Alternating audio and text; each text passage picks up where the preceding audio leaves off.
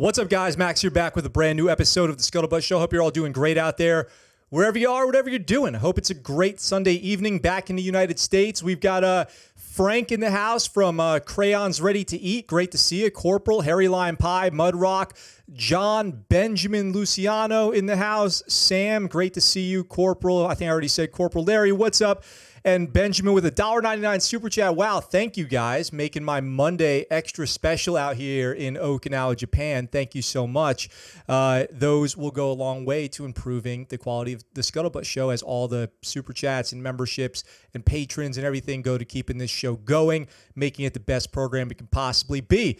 Like, for example, the way that this Tuesday, the 8th in the United States time, 1800 Pacific, we have Ben Milligan, author of By Water Beneath the Walls, my new favorite book, which I have right here, By Water Beneath the Walls. We're going to be talking about this book, the history of the Navy SEALs. It's going to be an incredible episode. Make sure you guys have your reminders on for that. It's going to be just a special, special day. I am totally honored. It's always great to have an author on the show, and Ben has written my favorite book, my new favorite book. So I just can't wait to have him on the show. It's going to be a blast. It's going to be awesome. Today, I have a bunch of stuff for you guys. Everything from Okinawa to Marine Corps fraud to crime everywhere, all kinds of crazy stuff. And a jet crashed out there, and we're going to talk all about that. Luckily, well, I'll give you the updates, but it's going to be okay for those guys who were in that jet crash. I got to talk for a second about the Ukraine-Russia war going on, and all the horrible stuff that we've been seeing with that. I'm just going to take a moment and continue to share what I believe to be worthwhile information with you guys as it comes across my blotter, my news feed, my purview. So, I was watching the nuclear reactor on fire. I wake up this morning to find that Russia is, attacking civilians who are trying to flee. Which is inexcusable, and it's horrible, and it's war crimes to target civilians like that. And I hope that, Russia pays dearly, and that Vladimir Putin pays dearly for this act of aggression and violence against innocent people in Ukraine.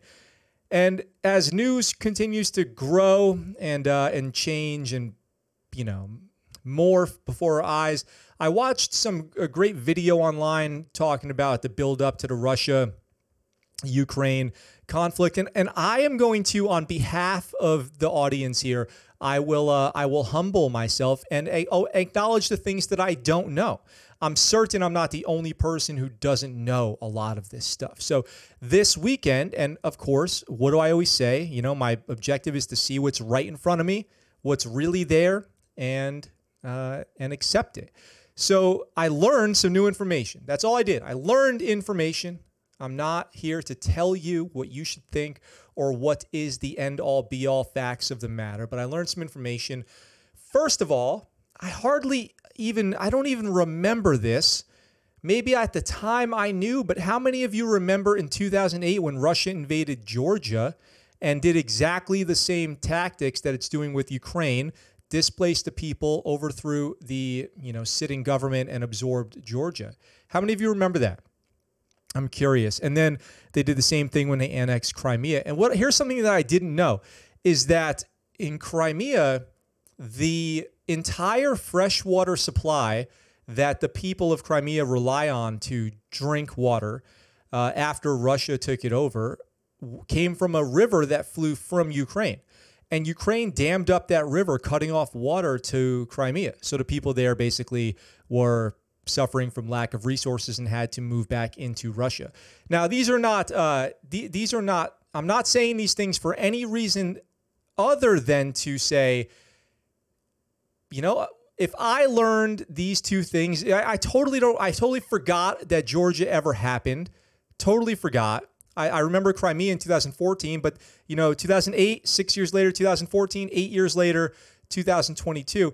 I just want to point out the fact of how much information we all still don't know, and that it hardly matters, because one thing that I don't need any other information to know is wrong is when a government, a military power, targets innocent civilians. And there's an argument to be made that when Ukraine offered up weapons and arms to any citizens willing to fight, they made military targets out of their entire population. But I hardly think that's justifiable. You might hear people make that argument. I am not making that argument. I am just saying you might hear this argument. And I think that a military power can identify the difference, or should be able to identify the difference between civilians fleeing and insurgencies in their, what would be Russians' eyes, insurgencies forming where there is combat going on. So please stay vigilant with information. Please stay active in reading and researching and listening and trying to get as many facts as you can before we all declare that we need to send Americans to war, which is continuing to escalate as America moves more troops into Europe and sends more equipment, including now jets. NATO's announced that it's going to send jets to Ukraine so that they can increase their presence in the air. And as this thing continues to escalate and escalate, I don't know. I guess on a more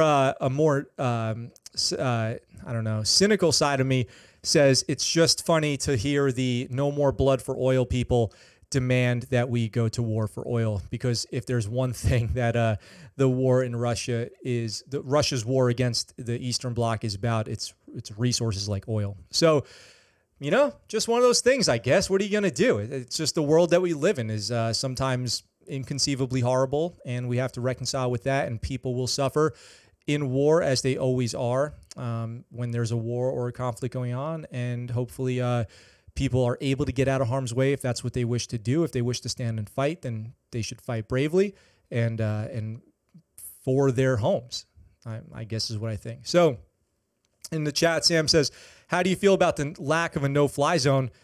Well, a no-fly zone is basically a declaration of war against Russia, right? If we're going to, if the United States and NATO were to declare a no-fly zone over Ukraine for Russian aircraft, are we willing to go ahead and shoot down Russian aircraft and kill Russians? That's the question.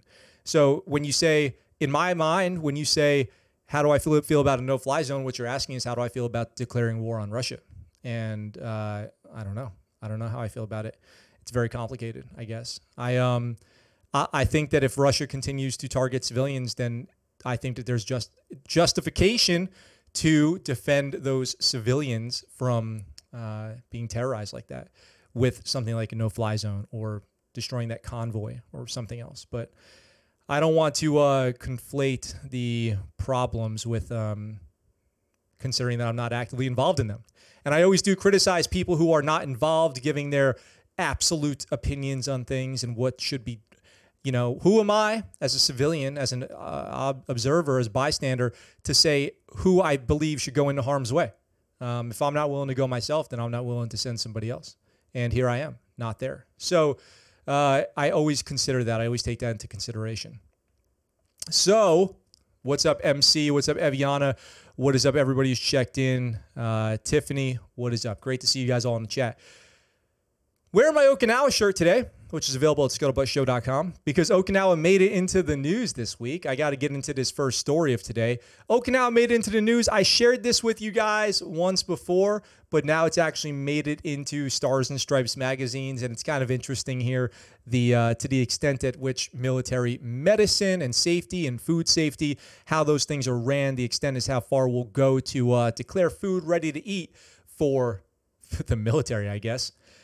Army veterinarians can inspect and keep expired food on commissary shelves. Hey, expiration dates are just a recommendation, right? I mean, if it's good enough for a horse or a dog or a cat, it's good enough for us, the military community of the United States of America. So this is from Camp Fought. We've been seeing these. I can confirm these are, in fact, very real things, very real stickers out here. This is next to Greek yogurt. This photo went viral out here on Okinawa on a Facebook page called Okinawa Questions, which is where people in Okinawa argue about nonsense on Facebook, effectively. And I saw that on Facebook first, and I had to go see for myself with my own eyes, and I did. I can confirm I have seen these stickers with my own eyes. It's true. It says, this item has been inspected by the veterinary personnel and is of wholesome quality, flavor, and appearance. It's good yogurt. This yogurt's a good old family yogurt. 2 kids, those probiotics be reproducing. It's wholesome quality. Flavor is honey strawberry, which is delicious. And appearance has that honey strawberry look. And the shelf life has been extended 7 days. Hey, it's yogurt. What's going to happen? Is it going to get yogurtier? You know what I'm saying? It's up to the shoppers on Okinawa, I guess, because if you're looking for yogurt at the Foster Commissary in late January, you were met with a notice posted above the Greek Gods brand in the dairy case. The shelf life for the honey strawberry flavor in 24-ounce plastic containers was about to expire. By the way, we've been having serious food shortages out here in Okinawa, too. The shelves have been empty, especially of dairy products. I haven't been able to get yogurt or my favorite milk in quite some time. This item has been inspected by veterinary personnel. It says veterinary personnel. This caused a minor stir on social media. Here's the deal, though. Here's the deal. Get your hua on. You got Army veterinarians care for military pets and working dogs, but they are also food safety experts capable of extending the life of food products on commissary shelves. A veterinary food inspector extended the expiring yogurt shelf life at the Foster Commissary by 1 week. Why did they choose veterinarians for this? It's a mystery, I guess. Enlisted personnel are generally split between animal care and food safety, but officers in the U.S. Army Veterinary Corps are trained and licensed to do both. Veterinary services only extend the shelf life of food products that are safe and of the highest quality. Of course, why would you say anything else? Our stringent inspection and assessment programs are only allow us to extend the shelf life if it poses no health risks to our community, or AKA common sense. Veterinary inspectors, U.S. soldiers, and Japanese employees overseen by Army warrant officers are involved with the Defense Department food supplies from the warehouse to the commissary. They check product temps, food handling practices, cleanliness, expiration dates, product recall. Senior Food Safety Officer, Chief Warrant Officer 3, Marquez Walker, wrote in the same email. They inspect imported food at the Defense Department warehouses before it reaches commissary shelves. Then they make food safety and quality assurance inspections and daily walkthroughs in those commissaries. Enlisted veterinarian food inspectors receive 8 weeks of advanced training at the U.S. Army Medical Center of Excellence, San Antonio. They study microbiology, chemistry, deterioration, preservation, and packaging technology. They did not say how often inspectors extend products' shelf lives in Japan, but he said it is routine. But some shoppers are not as confident. I am food paranoid. I am expiration date observant. I obey expiration dates for the most part. Within a day or two, I'm usually willing to eat whatever. But if it's a week, if it's 2 weeks, I'm not smell checking it. I'm not doing visuals. It is going out of town. It's going down to the trash. I'm sorry. I try not to waste food. My wife especially hates wasting food. But I'm paranoid. I see that food expiration date, and I just think of foodborne illnesses, and I freak out, and I don't want that. No, thank you. It says, somebody says here, I would not feed my children anything that's shelf life has been extended. Marine Corporal Brianna Gray says she has 2 infants. Petty Officer First Class Patrick Glenn of Tenino, Washington said Tuesday he doesn't really buy much dairy except for coffee creamer, which lasts months. But if a product still tastes good, he's not going to let it go to waste. Being a fleet sailor, sometimes what we got is what we got, right? Glenn said. Oh, Glenn, that is true. Can't tell you how many times, especially in bag lunches, I've been given expired, moldy, disgusting food, mushy apples and all kinds of stuff. I remember one time, quick sea story here, sitting in Fujairah shipping port. My ship was in Fujairah. We were there. We bought a crate of cartons of chocolate milk, the little cartons with like the straw on the side, and you pop the straw into the thing and you enjoy your chocolate milk. And a buddy of mine takes his straw and puts it into the chocolate milk. We're sitting down to watch some TV, and he puts his into the chocolate milk, and he takes one sip, and he gets up and runs to the bathroom and says, "Don't do it." To which I took my straw and said, "What could it possibly be?" I poked my straw in there and took a sip, and I wish I didn't. It was like a combination of sand, rotten milk. Ugh, it was disgusting. Now, keep in mind, maybe we deserved it. Maybe we deserved it because we took milk that had been sitting out at 140-degree temperatures. Milk, 140 degrees out there, sitting in the sun outside all day, and took it and put it in our little, birthing refrigerator, and then gave it our best shot to give it a drink.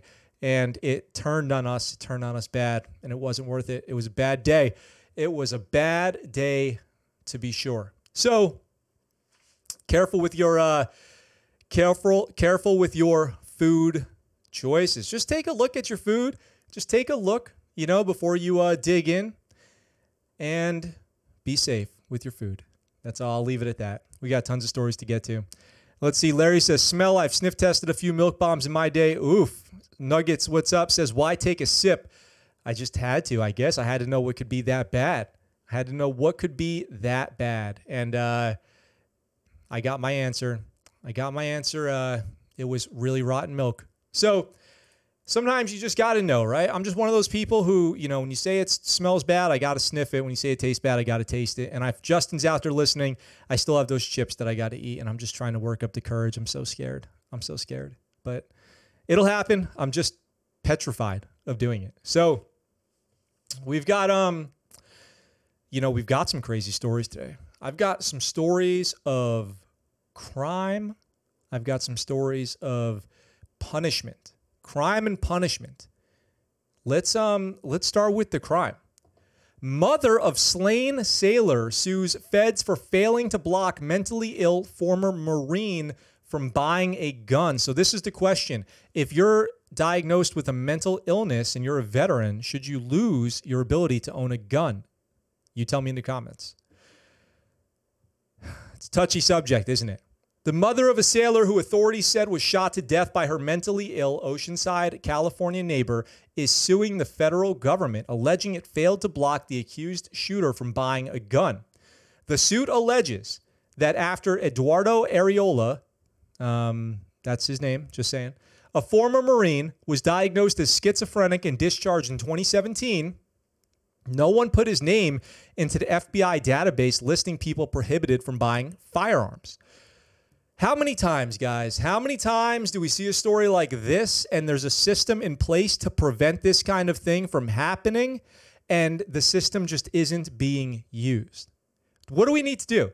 Do we need to be better about putting the right people in the positions to use the system? Or does the system need to be made easier or more accessible or more user-friendly? I don't know. The following year, according to authorities, Areola bought a firearm from an Oceanside gun store 2 months before the fatal shooting of his neighbor, who was a Navy corpsman, Devin Rideout. The shooting occurred shortly before 4 p.m. on July 20th, 2018. Prosecutors say it was unprovoked. Rideout, who's 24, was walking her puppy and just steps from the front door of her apartment on Los Arbolitos Boulevard. She had just arrived home from work and was still in uniform. According to testimony at Areola's preliminary hearing in 2019, because he prevented witnesses from helping her and told people he fired because she was trespassing. Jesus. Horrible. It says the federal suit filed earlier this week by Rideout's mother, Leslie Wood, alleges negligence and wrongful death. It says the Department of Defense and its agents failed to enter information which would have prevented Devin's killer from acquiring the gun he used to kill her. When Areola was a Marine, he deserted following a hospitalization in late 2014. In 2016, he was arrested and charged with desertion.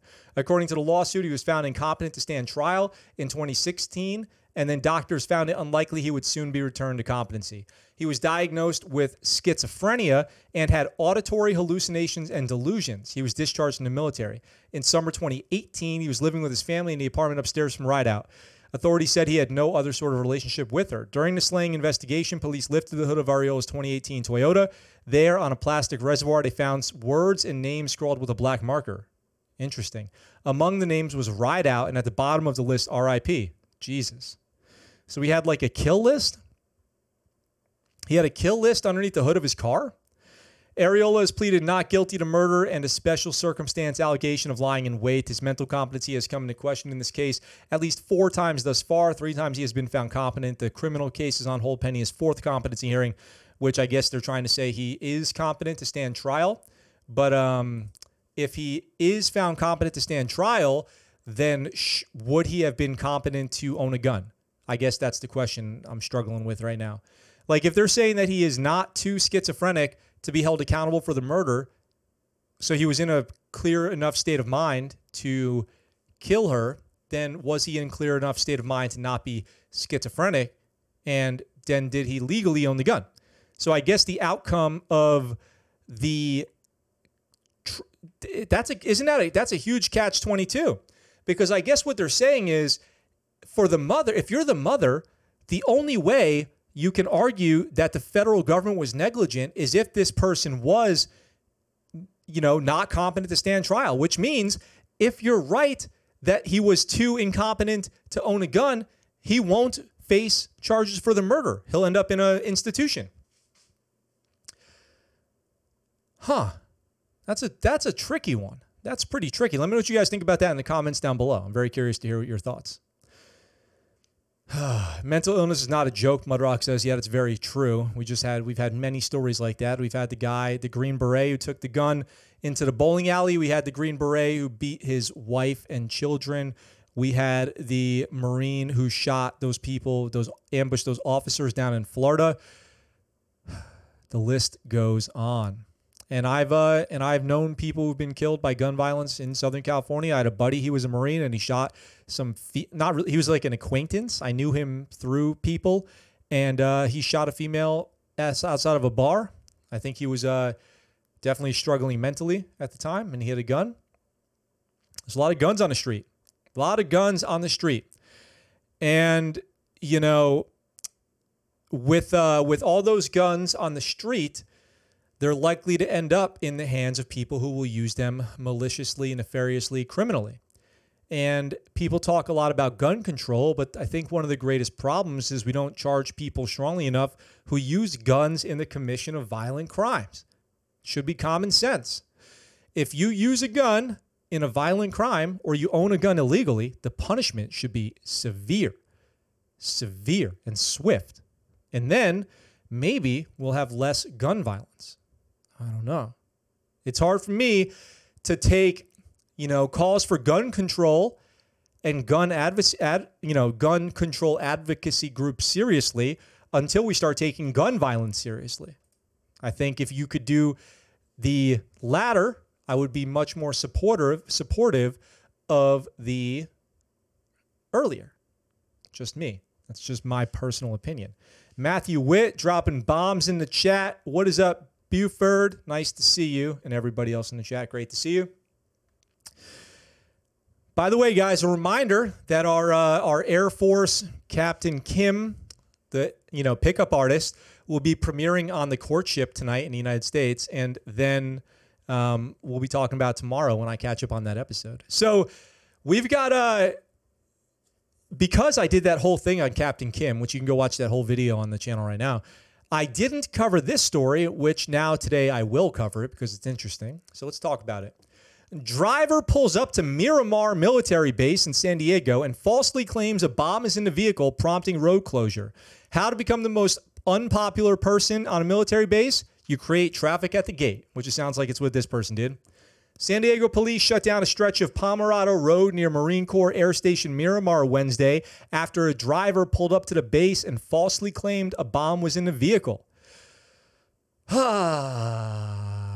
Lame. The driver, who is not a member of the military, arrived at the base at 2:45 p.m., exactly when people are trying to go home, after making the claim the individual was taken to a U.S. Marshal's office for questioning and the vehicle was searched.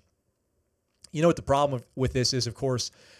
If you make a accusation that you have an explosive, they're probably not just going to start poking around the vehicle, because the fear is, of course, you'll detonate something in the vehicle. So they would have shut down that whole gate. And then they would have called in EOD. And they could be, who knows where they are at the time or what state of readiness they're in. So then they got to show up. They probably get a dog, a trained military working dog to, sniff out explosives. And then they'll go through and explore every inch of that car to determine that it's safe before they don't let anybody go near it. Because, of course, you're going to be safe rather than sorry in a case like that. I'm not saying you shouldn't be. I'm not saying any other outcome should happen. That's exactly what you should do. But I only say it to demonstrate how annoying it would be to be at work that day trying to go home. No evidence of explosives were found, it says. The vehicle will be held at the base until the driver is released or transferred to local law enforcement. Pomerado Road was closed from I-15 east to the Avenue of the nations for about 2 hours while military police investigated the driver's claims. 2 hours. Until 1645. Oh my God. So that's completely annoying. Man, I would be so mad. I would be, if you guys know how base traffic is, I would be so mad. They don't say the motive. It's unknown. I can't wait to hear if they do come up with something because I'm very curious. What could the motive have been? You guys tell me in the chat, what do you think the motive was for something like this and what the punishment should be? I would love to hear your thoughts. So John says, who goes home at 14:45? Well, when I was working in San Diego, it was common for us to have our shift from 6 to 14, 06:30 to 14:30, something like that, and the night shift would come in. Miramar is a Marine Corps air station, and that means a lot of people there work at squadrons, and a lot of people would be getting off around that time, especially people who work, on a flight schedule, and they're either leaving because they had an early morning flight or they're going to work because they have an afternoon flight. There's a whole nother group of people going to work at exactly that time. It's just the worst case scenario in every possible way. Plus, a lot of times, if you're smart, you'll schedule 1,400 appointments. That way, when you go to the appointment, you just go, it's already 1,500.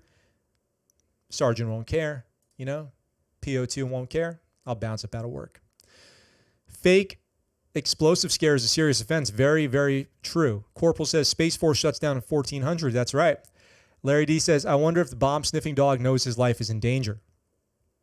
Larry, I'll tell you this, and I've talked about this on the show before, but what I experienced working with military working dogs in Afghanistan was that one of our dogs had PTSD, and the dog had been in 3, I believe, IED blasts. And if the dog heard an explosion, he would run under like a desk or something and get very scared. But when asked to perform its duties, the dog was always ready to go. And it also was not scared of gunfire. So I don't know. I don't know how to, explain it. I'm not an expert on this. I'm not qualified to extend the life of yogurt on the commissary shelf. So I, of course, am not a veterinarian.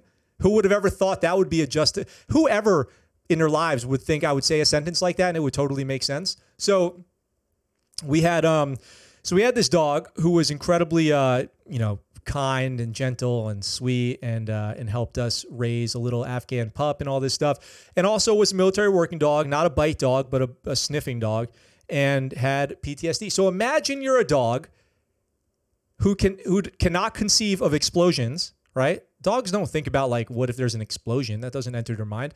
Then you're in 3, and now you think an explosion could just happen anytime. You don't know why it happened there. You don't know that it can't happen back in, Detroit or something. You don't know that this dog's in Arizona, retired, living the good life. For all it knows, an explosion could happen anywhere, anytime. Dog doesn't understand that Afghanistan, Iraq are the only places explosions happen. Military working dogs are heroes. They save lives and they sacrifice their own. And they do know what they're doing. They know what their job is. They train for it. And they just do it. And, they're born into this life, and a lot of times it's all they ever know until they're retired, usually either from old age or injuries. And then if they're lucky, they'll live with a handler or somebody adopts them. And a lot of times if they're a bite dog, they're too violent to go to a home and they have to be kept in custody or put down. It's a sacrifice the dog is making that I truly appreciate and always will. And I just wish that they could know how much we love them for what they do. So I've got a crazy story, a series. I have a series of crazy stories here. This one I do believe we had mentioned before, but I've got some stuff to add here, including a sentencing announcement. And so let's get right into it because time is already running out on today's episode. Teacher faces court-martial related to sexual assault of a minor while serving in the Army. Why? Damn. Why do we have to get so many of these? A Davenport, Iowa teacher is on unpaid suspension and is facing U.S. Army charges related to child sexual assault offenses. Gary Goins faces court-martial based on 4 criminal charges stemming from alleged sexual assault of a minor while he was serving in late December 2020. Goins is a Davenport teacher who once ran for the Bettendorf School Board and is a U.S. Army reservist at Fort Bragg. He previously worked for the Rock Island Milan School District and is active in the Boy Scouts, shocker there, and is a certified wrestling official. So you can imagine this is a person who is a total creep and gamed the system so that they could be as creepy as possible. Absolutely sick. Remember the Army soldier that we had who was like a Sunday school teacher, and he took the kids to religious camp? Do you guys remember that one? They use the community of the military, where children are often corralled into classes, schools, events, and use their status as a veteran to gain trust and access into programs like sports and, Boy Scouts so that they can be the worst person in the world. The Army's charging documents describe Goins as a staff sergeant with the Security Assistance Training Company. The Davenport School District's Human Resources Office confirmed Goins has been placed on unpaid leave and is not teaching. He was hired in 2013. Official charges were filed March 19th. The charging documents do not say where the offenses allegedly took place. By the way, guys, this article is like a year old, so I'm just rehashing what he was originally charged with, and then we're going to talk about the sentencing that he got. The charge also alleges Goins sent text messages to the minor communicating indecent language. The Army says Goins texted the minor saying, "I'm sorry, you are so sexy. You are sexy. When was the last time you had sex?" Crazy, insane. The 4th charge accuses Goins of lying to a diplomatic security agent when he claimed he did not have the minor's cell phone number, and lying again when he told the agent the minor voluntarily entered a bathroom with him, and he tried to get the kid to delete those texts. And what this actually is, interestingly enough, the update that I have here for you guys is that this Davenport teacher, the assaults occurred in Saudi Arabia. So that's a twist there. It's actually happened in Saudi Arabia. So it turns out that Gary Goins here, there's a photo of right here, was sentenced this week so he got his sentence to 3.5 years in prison after entering a guilty plea. So he pled guilty at a court-martial in Fort Bragg. So he was charged by the Army for this. So he was charged by the Army, and it appears that this happened while on duty. The former staff sergeant, former teacher, and one-time candidate for the school board was ordered to immediately begin serving a sentence at the Midwest Joint Regional Confinement Facility in Fort Leavenworth, Kansas. Leavenworth. He was convicted by a military judge pursuant to his plea on 1 count of sexual assault of a child between the ages of 12 and 15. So we covered the charges that he had there. He was suspended from the Davenport Community School District after he was charged in March 2021. So as soon as he was charged, he was taken out of the school, but it was already too late. In addition to a dishonorable discharge that he got, his rank was reduced from E6 to E1. So he got out as a private. Is that just a private, right? Isn't E1 just a private? And they said because of his guilty plea and the circumstances, he could serve less than his entire 30 or 3.5 years because they earn 5 days of confinement for every 30 days of confinement. So they earn 5 days of confinement credit for every 30 days of confinement. So as long as they behave themselves. So for every month, you get 5 days. So basically every year you could get 60 days taken off your sentence. So in 2 years, that could be 4 months. So basically he would get out in like 2.5 years instead of 3.5. So in December of 2020, Goins sexually assaulted a child between the ages of 12 and 15, initiating intercourse. He texted the minor, all this stuff, and he lied to a diplomatic security agent when he was accused of it. Here's the picture of him right here. So he got his face all over this. So it sounds like while in Saudi Arabia, probably for Army work, he committed these acts of SA against a minor. And then when he gets back to the United States, an investigation is created, determining what happened, and then he goes to court-martial for it, where he gets kicked out, dishonorable prison time, E1.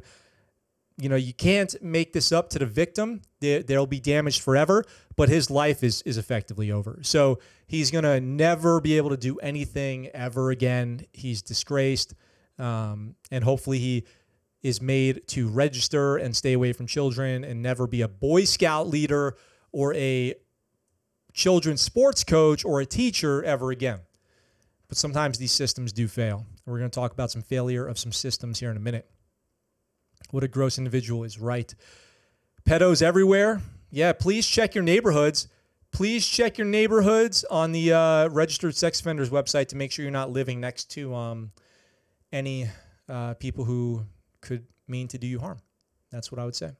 So, believe it or not, and maybe you don't want to believe it, but I actually have another story about that same topic as our next story. And then we're going to talk about stolen valor. So today's jam-packed with some crazy stuff. We've got Kansas National Guard soldier pleads guilty to exploiting an 11-year-old in a very inappropriate way. So we've got back-to-back cases breaking like this. A southeastern Kansas man with the Army National Guard, so another National Guard fella, pled guilty to compelling an 11-year-old from southwestern Missouri to make adult content, or like adult content featuring children. The worst imaginable thing you can do is what we're talking about here. Let's just put it that way. So we've got Christian Sinclair, 21 years old, of Chanute, entered the guilty plea during a hearing Wednesday in the Western District of Missouri's federal courthouse in Springfield. He faced one count of sexual exploitation of a child. Oh my God. Prosecutors said the crimes occurred between August 2020 and June 2021. So that's almost a year. They came to light after a captain with the Kansas National Guard reported to police that Sinclair was sending adult text messages to the 11-year-old while their unit was deployed in Arizona. Maybe this was on a border mission, something like that. Sinclair's fiance at the time told the commander that her partner had admitted to cheating on her with the child. What? Investigators later learned that the child sent adult content, pictures requested by Sinclair over Snapchat. Oh, disgusting. Oh my God. Does that make her an accessory? According to prosecutors, Sinclair faces a minimum sentence of 15 years in prison without the possibility of parole. Great. Law enforcement investigating the case include the FBI, the Southwest Missouri Cybercrimes Task Force, and several local agencies in Kansas, Arizona, and Missouri. The case was prosecuted as part of Project Safe Childhood, a federal initiative aimed toward combating the abuse and sexual exploitation of children. So they're out there doing good work. I feel like the fiance at the time should be an accessory to this if she didn't immediately report him. If he admitted to doing this with a minor, how do you justify something like that? How terrible. How gross. 15-year minimum for this person. Meanwhile, Goins gets out with 2.5 years. So there are serious discrepancies in the justice system as far as sentencing and liability and minimums and all this stuff. I don't know how they justify something like that. I don't know how you can have that kind of discrepancy in sentencing and nobody goes, hey, we should figure this out. We should balance these things out a little bit where people can't be getting 700% increases, sevenfold sentencing for the same crime. And what I'm saying, in other words, is Goins should be getting to 15. How does somebody get off with 2 and somebody else gets 15? How is that any sort of judicial standardization? I don't know. Seems crazy to me, but I don't know. Who knows? I don't know. I don't know. Not my thing, I guess. Not my expertise. If there's one thing that I am an expert in, it's talking trash about people who do horrible things on the Scuttlebutt Show here. And stolen valor is up there as one of the, definitely the worst things that you can do. When you commit stolen valor, you lose honor forever. You basically lose your honor, your integrity, your reputation forever. And so we've got a story here now complete with sentencing for a Marine veteran who decided that the best path forward for him in his life was to be a total stolen valor dude. Marine veteran sentenced to 6 years in prison for fraud scheme. This has everything. This has police involved, FBI involved, Marine Corps involved, money, international scams, fake phones. This is a good one right here. So I can't wait to share with you guys the details of this stolen valor fraud scheme right here. Now that we know what's going to end up happening with this guy, it's a great time to talk about all the facts that came out during this case. So, man, this one's crazy, you guys. In order to convince the wealthy whitefish philanthropist Michael Goguen to fund bogus covert military operations across the globe, and by the way, you might hear that and say, what an idiot to fall for a, fake international military operation, like privately funded. Well, we're going to talk about that. Matt Marshall spun one elaborate deception after another while portraying himself as a high-ranking intelligence official on a hero's crusade to quash terrorism, even going as far as to get a tattoo of the U.S. Marine Corps Force Recon insignia, which he never was. I mean, that's really, really desperate. And he sent his unsuspecting victim a string of prayer beads he claimed to have removed from the body of a dead terrorist. A flourish engineered to add color to his claimed CIA affiliation, according to federal prosecutors. So a lot of people in Afghanistan would carry these prayer beads that they would hold and kind of like, think. This is not you could probably cancel me for like this, but I mean, kind of like somebody would, handle a fidget spinner. People handle these prayer beads while they're praying. Okay, that's all I'm trying to compare it as, so people who don't know can get like a visualization of what we're talking about here. So he's saying that he took a pair of prayer beads off as a war trophy. None of that was true, it says. But the 51-year-old Marshall grew more duplicitous as his fictions unraveled, contriving a system in which he used a smartphone app called Burner, which, by the way, I know all the Scuttlebutt Show crew here is going to go download Burner now and use it to prank their friends or whatever, to send himself emails and text messages purportedly from the famed counterterrorism official Cofer Black. An effort to prop up his fictions and keep the money flowing into his personal bank account. That money arrived in the form of wire transfers from Goguen, whose payments to Marshall and his securities firm Amantor Group totaled $2.35 million. On Thursday in U.S. District Court in Missoula, with Donald Malloy presiding over the 3-hour hearing, Marshall was sentenced to 6 years in federal prison and 3 years of supervised release. So that's basically a 10-year commitment to your sentence. But even worse, in my opinion, is he was forced to pay back $3.2 million, including the $2.35 he stole from Goguen, and $900,000 to the IRS. You know what happens when you owe the IRS money or when you owe the courts money? They put liens on your income. So this guy, because now he's a major felon with a disgraced reputation who will never in his life make $3.5 million after this, he's basically condemned to poverty forever. He'll never be able to pay this money back. You can't bankruptcy this stuff away. So if he ever even begins to make money again, it's all going to be taken by the government. So his punishment is extraordinarily life-ruining, okay? So you can feel good that at least the justice system took it out on him pretty hard. He faced 3 counts. He was sentenced for 3 counts of wire fraud, money laundering, and tax evasion. And by the way, this is the plea agreement here. So he pled guilty to all this.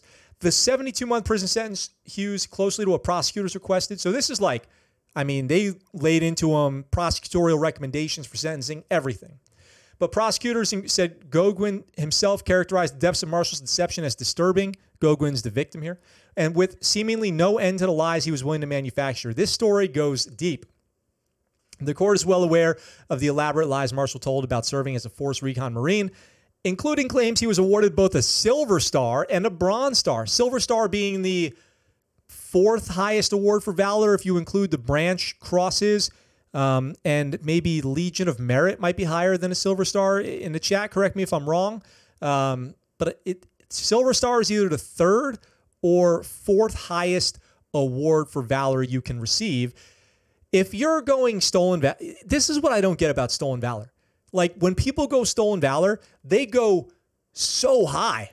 They jump so high on their claims when the truth is you could set the bar way lower.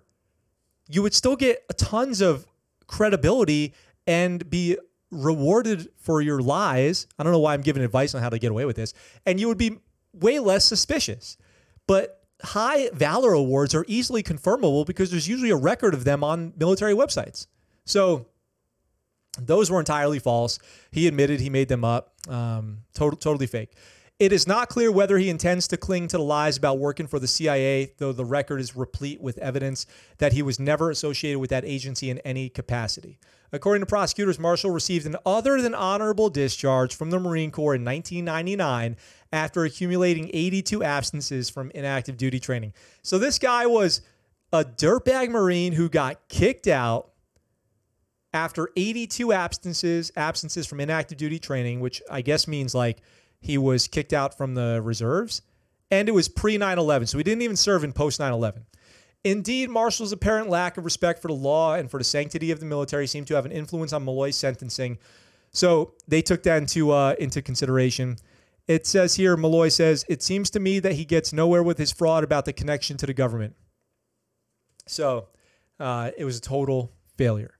Moreover, the judge said Marshall violated an established line of trust he developed over the years with Goguen working for him and his family. I guess what I can't wrap my head around is how a billionaire gets sucked into this without the fraud having some high level of sophistication, Malloy said in response to prosecutors' request for an abuse of trust enhancement to Marshall's base offense level. You just can't get people to give you $2.5 million without some level of sophistication. So, oh, thank you. Somebody correct me. Legion of Merit is below the Silver Star. So the Silver Star is the third highest award for valor. I don't know why I got that confused. I guess I kind of knew that thinking back. Should have gone with my gut.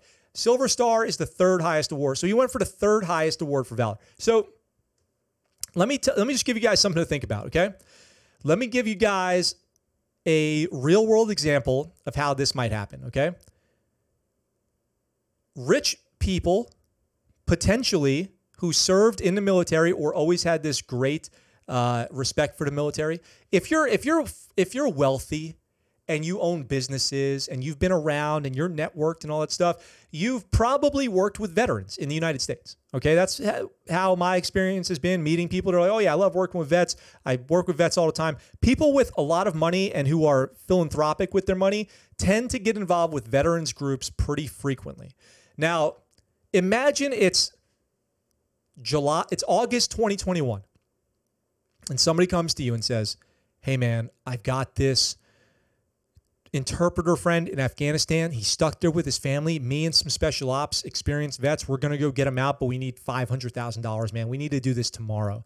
This guy, here's some texts from him. Here's some emails. He's saying the Taliban's knocking on his door. You and I have this, I would never come to you for this, but I have this relationship with you and your family that we've built over the years, and I've got to get my buddy out of Afghanistan, but we got to go tomorrow. I need this money. And, it's just the right thing to do, man. Well, all of a sudden, you could see pretty quick how somebody could convince someone to give them money. In fact, it happened. People are doing it right now. There are all kinds of groups raising money to get people out of Afghanistan, to get people out of Ukraine. It's happening as we speak. So it's certainly not hard to see how it's easy reading this article going, who would fall for such a thing? Meanwhile, legitimate operations like this are happening daily with many different groups across the country as we speak. And it's good. Like, I'm glad that they're doing it. It's legitimate. But now maybe you have that window into how this type of thing could happen. So, interestingly, this guy's been a schemer for a long time, going back decades. He deceived the Indiana State Police to get hired in 1996, not disclosing that he had resigned from another police department in Marion, Indiana, after he was named a suspect in a residential burglary. He's a total dirtbag. So he was a police officer who then was suspected of being a burglar, and then he resigned before he faced any charges, and then got hired at another police department. Again, system's not working. He lied again in 98. He parlayed his fake military service into a coveted position on the state police emergency response team, the ERT. But then they found him out. His duplicity was discovered. So they actually found him out at some point that he was doing this. Again, he scammed people when he put pressure on this person in this, the defendant here, Goguen, and he told him that he had a life-threatening medical condition. He used his phone and the burner app to send himself fake messages from doctors saying that he was sick. So that's really a horrible thing to do. Marshall used the same burner app to send himself fake messages from the alleged CIA colleagues and essentially claimed the CIA operative in the movie Sicario 2 was based on him. He said he's the main character from Sicario 2? Dude, bro, seriously, come on. He appeared for sentencing in a dark suit and tie, clean-shaven head. His misdeeds, Marshall apologized for his misdeeds and the collateral effect it has had on many people. I'm a man and I will fall on my sword, which I make no hesitation in doing.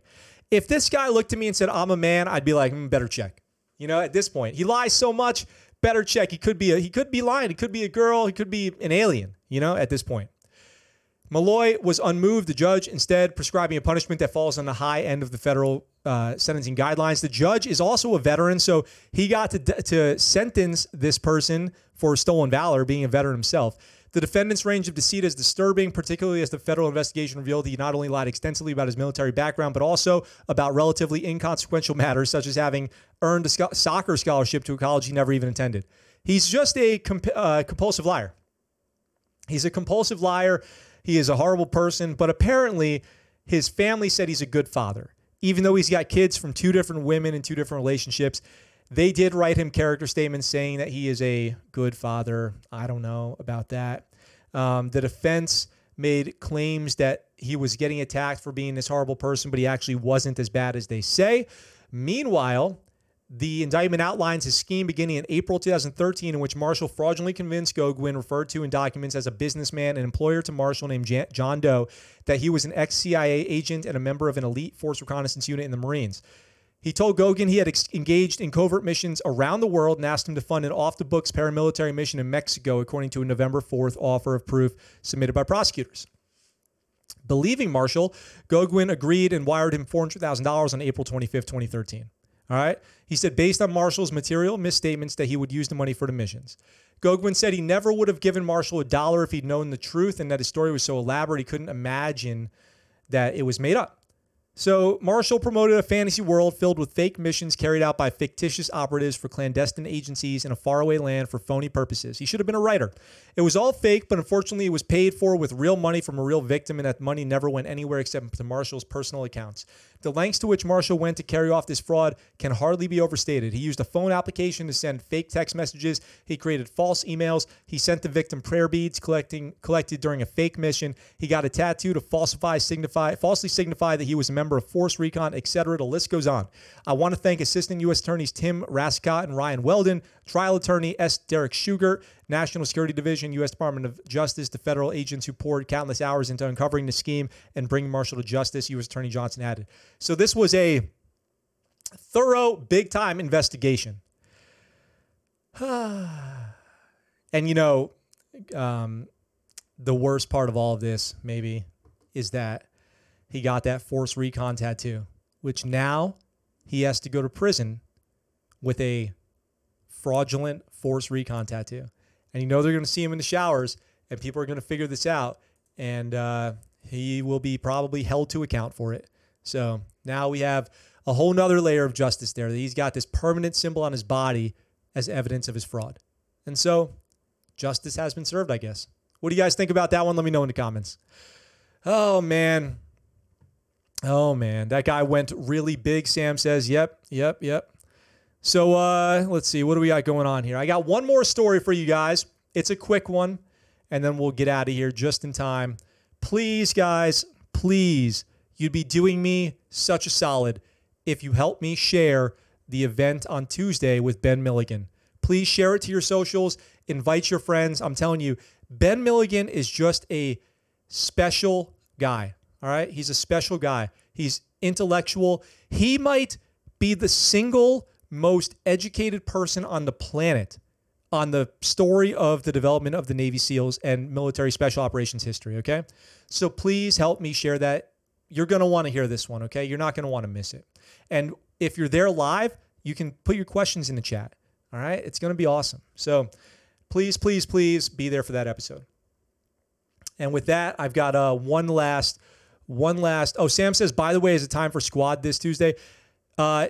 yes, I will try to jump on squad after the Ben Milligan interview, but I'm probably going to be I'll probably be late, but I really want to get back on the squad. And I'm sorry that it's been a long time since we played squad. With everything going on, the games have taken a back seat, and I owe you guys an apology for that, because I know a lot of people on this channel are here because of that. And so, yeah, the plan is to get more involved in that. I know there's been a big update to squad recently, and I would love to get back in there with you guys. So just so you know where I stand with that. Last story of today. 2 Marines eject but survive South Carolina fighter jet crash. Wow. Glad they walked away from this one. 2 Marines were able to eject and walk away alive when their fighter jet crashed on the family plantation of South Carolina's former governor. What are the odds of that? The F-18 Hornet was on a routine flight over Beaufort, South Carolina area Thursday afternoon. Marine Corps Air Station Beaufort said in a statement, at the crash site, there was smoke coming from the aircraft and a brush fire. Former South Carolina Governor Mark Sanford said the jet crashed where his late father is buried on Coosaw Plantation, which is his family's property. Sanford said his siblings grew up there, he told the Charlotte Observer. Sanford's sister, Sarah Sanford Rock, saw the jet's engine catch fire and turn nose down toward the ground. That's a pucker moment right there. I said to my brother, no, this is bad, Rock told the Post and Courier, and then about a second later, there was a colossal explosion. Whoa. Rock and her brother John went searching for the plane and found the 2 Marines who had ejected. She said both were able to walk on their own. Amazing. Amazing. Well, if they ejected, hopefully it sounds like their chutes worked, no problem, that they didn't crash into one another in the sky, and that they landed on relatively level terrain, didn't hit any power lines or anything. According to militarymachine.com, each F-18 Hornet cost more than $34 million. They cost $6.5 million a year to operate. So you guys can have an idea that this will be definitely what the military calls a Class Alpha mishap, a.k.a. the worst that there is. So this was from VMFA 224, Marine Corps Squadron, and it is awesome that they were able to walk away from this one. It's too bad that the plane crashed, but all too often you hear stories about pilots not being so lucky. So I'm really glad they were able to walk away. That is a major good day for those guys. And not only that, but nobody was hurt on the ground when the plane hit either. So no innocent victims on the ground. Property damage sounds like relatively minimal. And, 2 Marines have a hell of a story to share after today. So that's going to wrap it up, guys. Thank you, everyone, for being here today. Thank you, Ancient Neophyte and Ben, for your super chats. I really do always appreciate that so much. Those keep the channel going and keep me motivated, and it lets me know that you guys appreciate the content, which is awesome.